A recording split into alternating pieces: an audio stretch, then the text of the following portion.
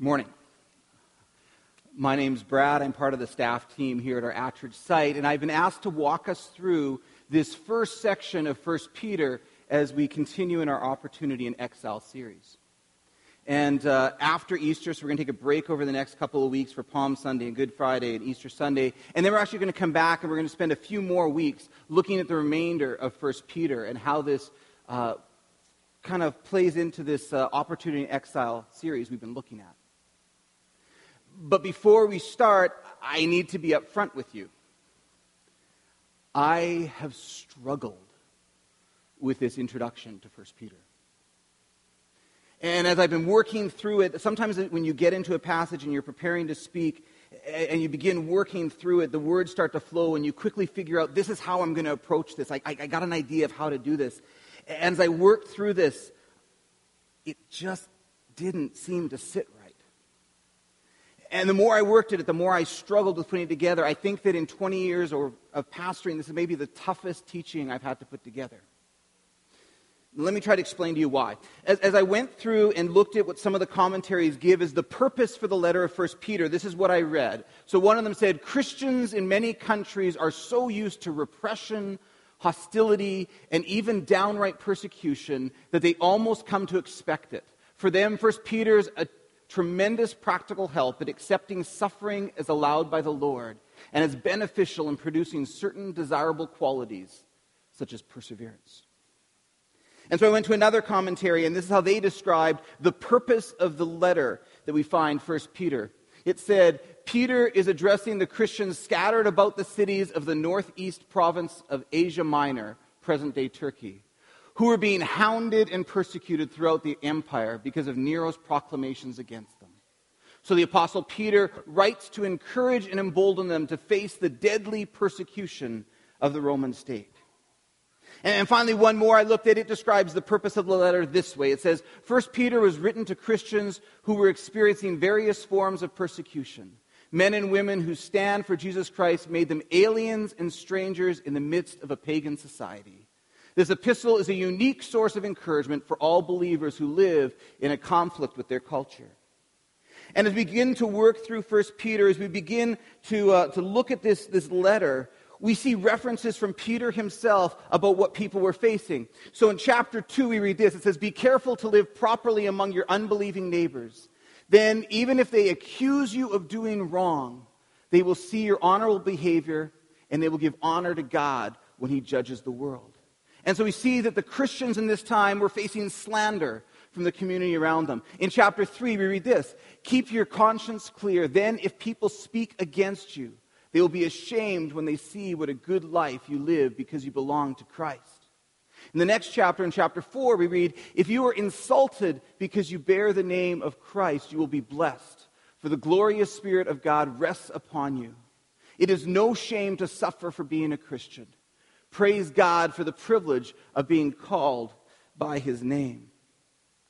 So as we read through this, it's clear that the Christians of this time who are scattered throughout Rome are facing opposition to their faith. They're facing slander and ridicule. They're facing discrimination. And as we look at history of the time, we also realize that this persecution has also entered into the realm of physical persecution. They're being beaten, they're being persecuted in various ways. And so here's my struggle in preparing for today. I actually don't sense that much persecution from our culture right now. And as I've been studying and reading and immersing myself in 1 Peter, it kind of felt to me like I was reading a letter that was addressed to somebody else. That I was reading a letter that wasn't meant for me. A couple of weeks ago, Pastor Dale spoke, and he talked to us about the difference between loss of privilege, which I do think we're experiencing in our country, and persecution. And so there was a difference between these two cultures. And that's one of the tensions that I'm struggling with in preparing today. To be true to the text, this text that we're going to look at is talking about how we respond when we're persecuted for our faith. And I wonder if there's many of us here today who are actually facing trials because of our faith.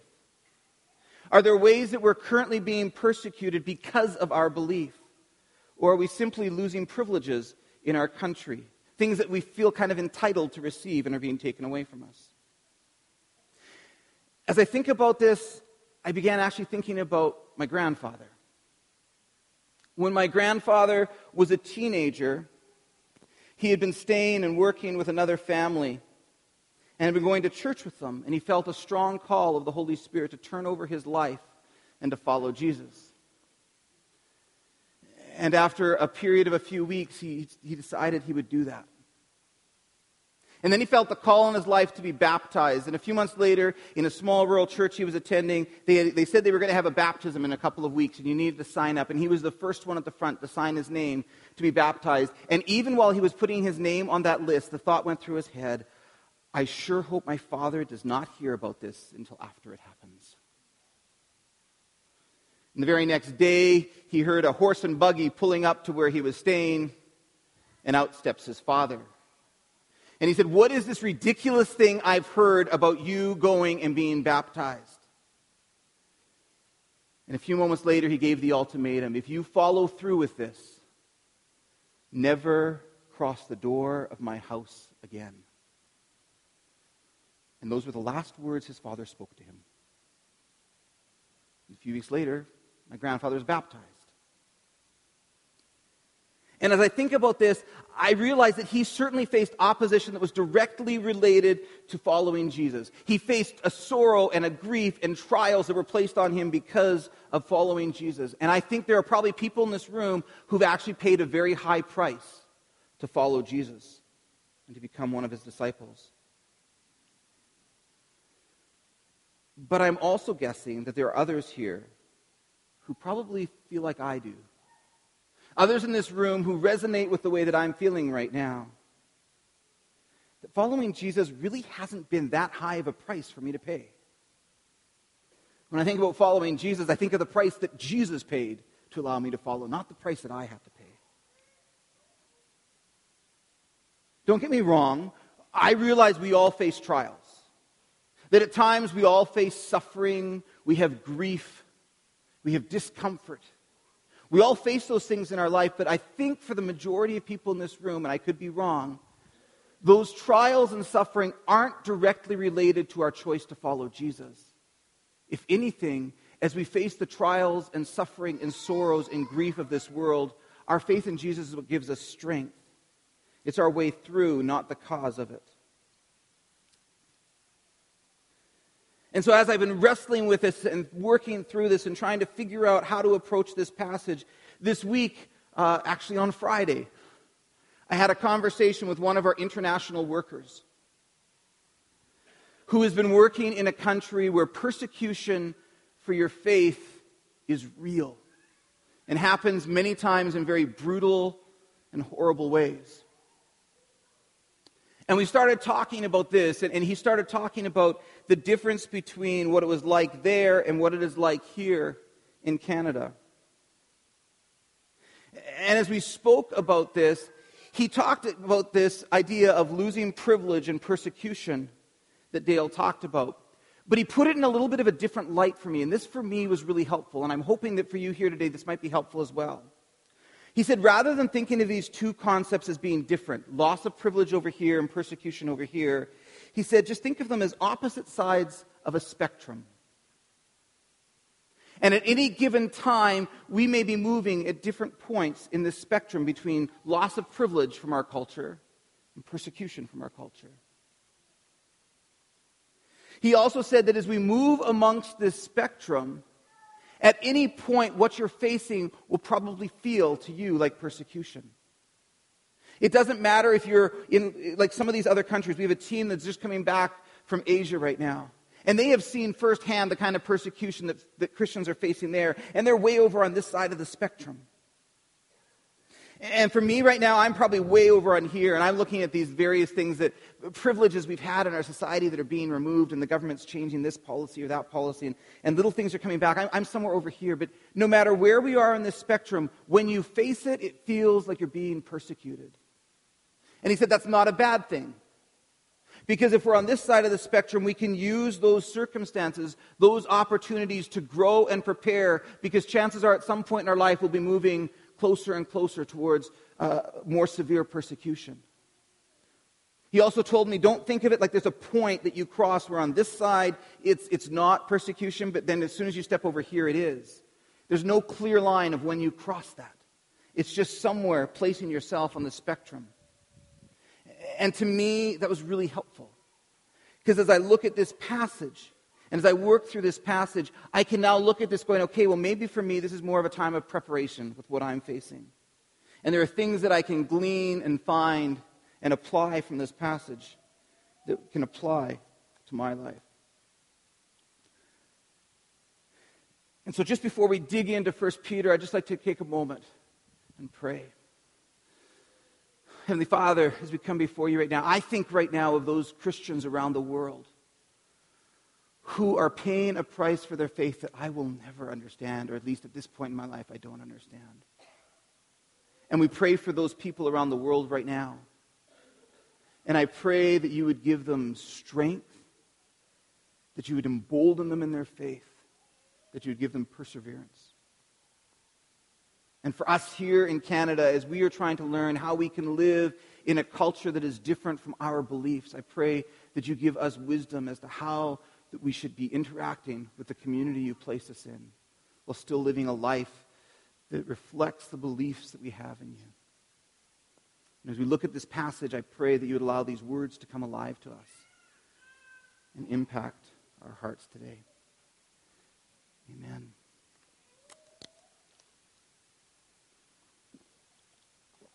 So we dig into the letter of 1 Peter. And the beginning of the letter starts in this day of writing. You start by identifying who you are and who you're writing to. And so that's what we find in the first two verses. 1 Peter 1, verses 1 and 2. This letter is from Peter, an apostle of Jesus Christ. I am writing to God's chosen people who are living as foreigners in the provinces of Pontus, Galatia, Cappadocia, Asia, and Bithynia. God the Father knew you and chose you long ago. And His Spirit has made you holy. As a result, you've obeyed Him and have been cleansed by the blood of Jesus Christ. May God give you more and more grace and peace. So Peter identifies himself as the author of this letter. And then he addresses who it's written to. And he says, I'm writing this to the foreigners who are scattered. And he lists these various provinces of Rome. The foreigners who are scattered about. Some translations describe them as the scattered ones, or the refugees. In some translations, they talk about the exiles. This letter is written to people who are learning how to live a life that is counter to the culture that they're surrounded by. To live a life that is totally different than those around them. And people who are being opposed and persecuted because of that. We too are living as foreigners or as exiles in a foreign land. Philippians 3:20 tells us, but we are citizens of heaven, where the Lord Jesus Christ lives, and we are eagerly waiting for Him to return as our Savior. That's what this series is all about. That's what we're walking through these past weeks and in the weeks to come. It's exploring how we are to live as disciples of Jesus in a culture that doesn't understand what that means, and growing in growing ways in a culture that actually opposes what that means. I also really love the picture of the Trinity that Peter paints in these first two verses. In verse 2, he says, God the Father knew you and chose you long ago, and His Spirit has made you holy. And as a result, we have obeyed Him and have been cleansed by the blood of Jesus Christ. We see this beautiful picture of the Trinity, this full completeness of the persons of God working together. And to me, that was just an encouraging thing to see in this passage. I also like the way that Eugene Peterson paraphrases this introduction in the Message. He says, I, Peter, am an apostle on assignment by Jesus the Messiah, writing to exiles scattered to the four winds. Not one is missing. Not one forgotten. God the Father has His eye on each of you and is determined by the work of the Spirit to keep you obedient through the sacrifice of Jesus. May everything good from God be yours. Even while we're living in a way that's counter to our culture, we are not alone. We are not forgotten. He is traveling with us. Imagine what this would have meant to the people that he was writing to. Peter ends these two verses by praying a prayer of blessing and grace upon them. And following the introduction, he begins to describe this promise of hope and inheritance that is awaiting each one who puts his faith in Jesus. In verses 3 to 5, we read, "All praise to God, the Father of our Lord Jesus Christ. It is by his great mercy that we've been born again, because God raised Jesus Christ from the dead. Now we live with great expectation, and we have a priceless inheritance, an inheritance that is kept in heaven for you, pure and undefiled, beyond the reach of change and decay. And through your faith, God is protecting you by his power until you receive the salvation which is ready to be revealed on the last day for all to see." When we choose to become disciples of Jesus, we are born again. We have a new life. In a couple of weeks on Easter Sunday, we'll be celebrating extravagantly this new life that is offered to us in Jesus Christ through his death and resurrection. We are adopted into his family. We have an inheritance waiting for us, an inheritance that includes spending eternity in the presence of Jesus. This inheritance is part of our salvation. It's part of this deliverance from the consequence of sin that we receive when we believe in Jesus Christ. Peter explains that no matter what we face, no matter what our circumstances, no matter what the opposition or persecution, no matter how dark the valley, no one can ever take away this inheritance that has been given to you. It is beyond the reach of change and decay.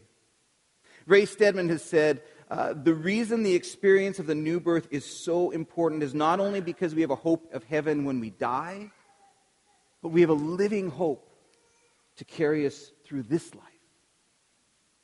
This promise we read about not only gives us hope for the future, and often we think about that. We think about this future inheritance we will receive of eternal life with Jesus. But it also gives us hope here, today, in whatever we're facing. Hope is a very powerful condition. A few years ago, I watched the film Unbroken. Some of you may have seen it. And it tells the ordeal and odyssey of Louis Zamperini, who's an Olympic runner who was brutalized as a prisoner of war in Japan. And I won't spoil it. If you haven't read the book or seen the movie, I won't spoil it to say, in the end, he makes it home. And I found an article written in a psychological journal by a psychologist reflecting on his story. And this is what the psychologist wrote. And again, remember, this isn't in some Christian magazine talking about the hope of God. This is in a secular psychological journal. It said this: "There is no way he should have made it home, but he did. There were plenty of trials and tribulations that could have made him give up. But the worst, in my mind, was the kill order. Zamperini was sick, starving, and being tortured by a sadistic guard they called the Bird. And with small acts of defiance, he was able to persevere, or to preserve his dignity and persevere. But then he learned that if Japan surrendered, or if the camps were about to be liberated, all prisoners would immediately be killed. The kill order made the struggle pointless. Even if he manages to survive illness and starvation and torture, he would be killed before he could ever be rescued. But Zamperini was sustained by an irrational hope that he would somehow make it home again to his parents' small home in Torrance, California. In a hopeless situation, Zamperini had hope. The proportions of Zamperini's hope are impressive indeed. Yet anyone who has ever felt hopeless can identify. For many people who've struggled with depression or addiction, there have been times when it has seemed there's no way to continue living, and there's no reason to think that things could ever change for the better, and yet we find strength in a vision of hope. We make it home beaten and scarred, but unbroken. If Zamperini could find that kind of hope, that irrational hope, even before he knew Jesus, imagine how much more hope we can have in situations that are placed upon us, knowing that we have the support of Jesus, knowing that we have this inheritance, knowing that God is with us. In fact, in verse 5, we're told that God is protecting us here and now in this life, no matter what we face. God is protecting us with his power. What more could we ask for? We are being protected by the power of God. It's an amazing promise of hope that is given to each one of us. We are being guarded through faith until the fullness of salvation is revealed to us. No matter what the trials we face, we find our strength in this promise that we've been given a new hope, a new identity in Christ, and we have been adopted into his family. Just think how this promise would resonate with the recipients of this letter. People that have been dispersed and scattered throughout Rome. People that are facing opposition. They're facing slander and ridicule and persecution for their faith. And Peter tells them, you have a new identity in Christ. You are part of a family. You've been adopted in. Don't lose hope. Before we continue into the next couple of verses here, I think it's important for us to have a really quick history lesson. I know for some that's exciting, and for some you're like, oh no. But we need to know a little bit of the history of Rome here before we go on. And it's mostly about the Great Fire of Rome. In 64 AD, a fire breaks out in Rome. And over the next number of days, 2/3 of the city is burnt to complete annihilation. Most of the inhabitants of Rome are now homeless. The economy has been completely devastated. And many historians believe that Emperor Nero actually purposely set the fire. He had a plan in place that he wanted to actually remove a number of a portion of Rome in order to build palaces and statues and monuments in his own honor. And when he put forward his plan, it was turned down, and they said, you can't do this. You can't just wipe out part of the city. And so historians actually believe that he purposely set this fire and from up on a hill watched and celebrated as he saw Rome burn. But the people were enraged, understandably. They were getting to the point of revolution, and Nero realized all of a sudden that he needed a scapegoat. And so he told the city that a group that called themselves Christians were responsible for the fire. And because Romans were already suspicious of the Christians, we already heard how they'd already been being persecuted, being slandered, and being spoken out against. It didn't take much for Nero to convince the Roman world that Christians were responsible for this fire. And with the support of the Roman people, Nero begins a systematic persecution of the Christians that continued for decades to come. Now, we've already heard that they were being persecuted in some ways, but this was the start of a large-scale, systematic, brutal persecution of Christians. This is the time when Nero was actually dipping Christians in tar and burning them as lanterns in his gardens. He was throwing them to the lions.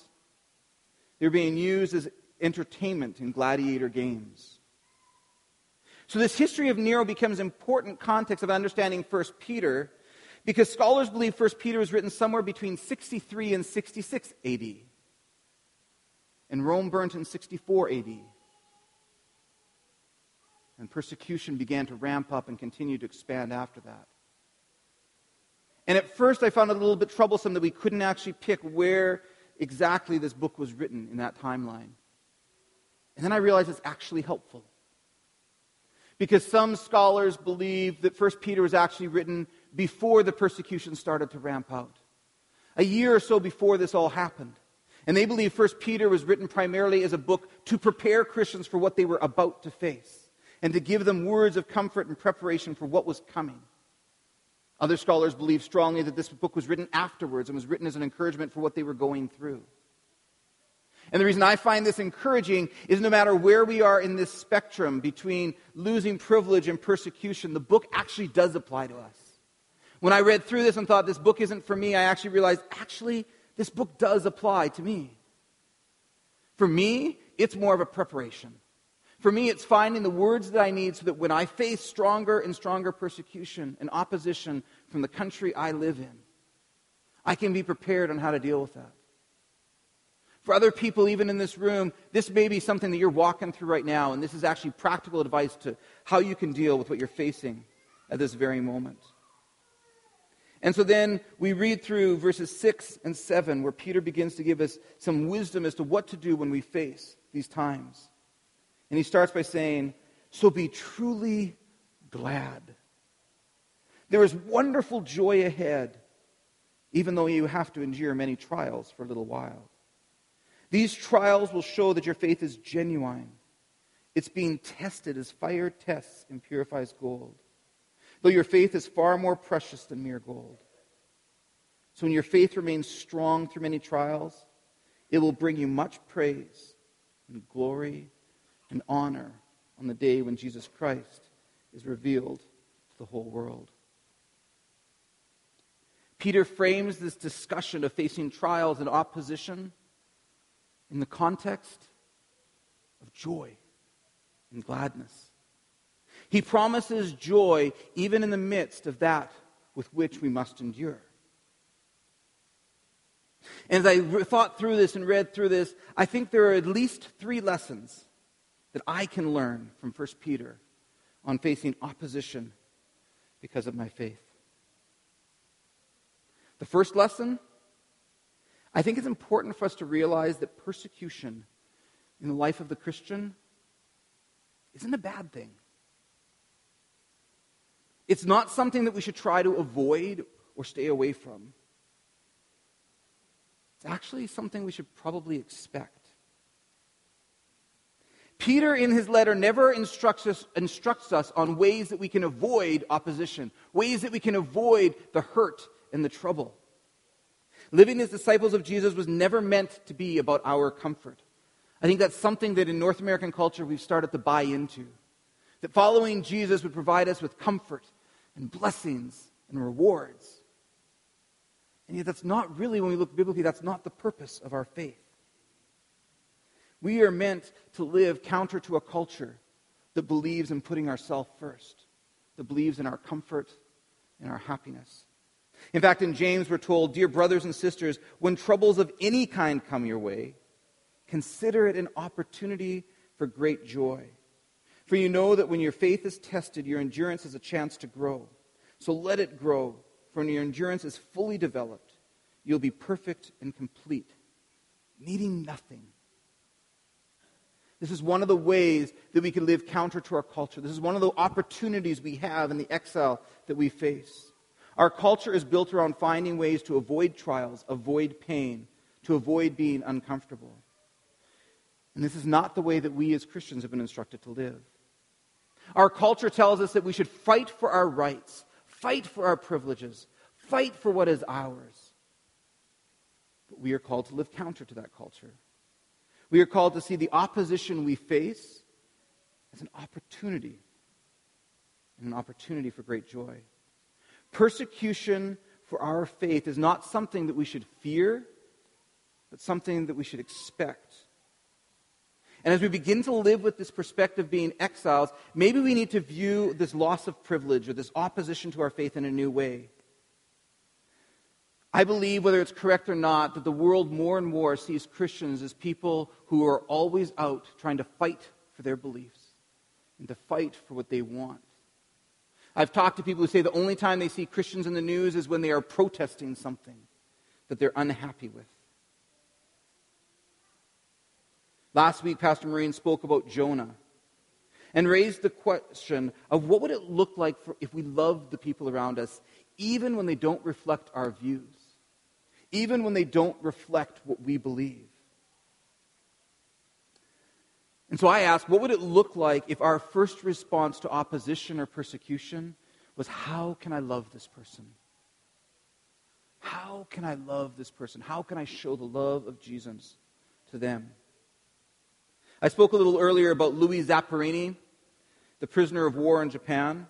Later in his life, he actually becomes a follower of Jesus and does amazing works for Jesus with the last years of his life. And this is how he showed love to those who had persecuted him while he was a prisoner of war. He made it his goal to meet each and every guard that had held him captive, who had tortured him and had beaten him, and to offer them forgiveness. And this is how he wrote about this experience. He said, "My forgiveness was so authentic and total that I looked forward to seeing each of them. I longed to look into their eyes and say, not only I forgive you, but to tell them of the greatest event of forgiveness the world has ever known. When Christ on the cross, at the peak of his agony, could say to his executioners, 'Father, forgive them, for they know not what they do. Do we see persecution as an opportunity to share the love of Jesus with those around us? To share his love with those who are opposing us and persecuting us? Secondly, because of the inheritance and protection promised to us in the previous verses, we can actually face trials with this unusual joy, only possible through his Holy Spirit. Peter is talking about the quiet kind of joy that fills our hearts simply because we know Jesus and who he is. It's not a joy based on our circumstances. It's based on who Jesus is. Finally, I think we can find comfort knowing that the suffering that we face is not without purpose. The suffering and opposition we face proves that our faith is genuine. When conditions are good and following Jesus has no opposition, it's easy to follow. But when we face opposition to our faith and are left with suffering and persecution because of it, casual followers begin to drift away. They begin to leave. They begin to think, this isn't what I signed up for. And those that remain are those whose faith was genuine. And the reward for this genuine faith, we're told in this passage, is praise and glory and honor from God. What a reward. When we are tested and tried and we prove that our faith is genuine, God puts upon us praise and glory and honor. So as we go out this week, I encourage you to consider ways that you can live a life that is counter to the culture that we live in. A life that reflects your discipleship of Jesus. And if you are ever placed in the situation where you face opposition or even persecution for your faith, I pray that you'll be able to do so in a way that allows you to love those people. Are you willing to suffer for your faith if required to do so? Are you willing to extend the love and grace and forgiveness of Jesus to those that stand in opposition to you?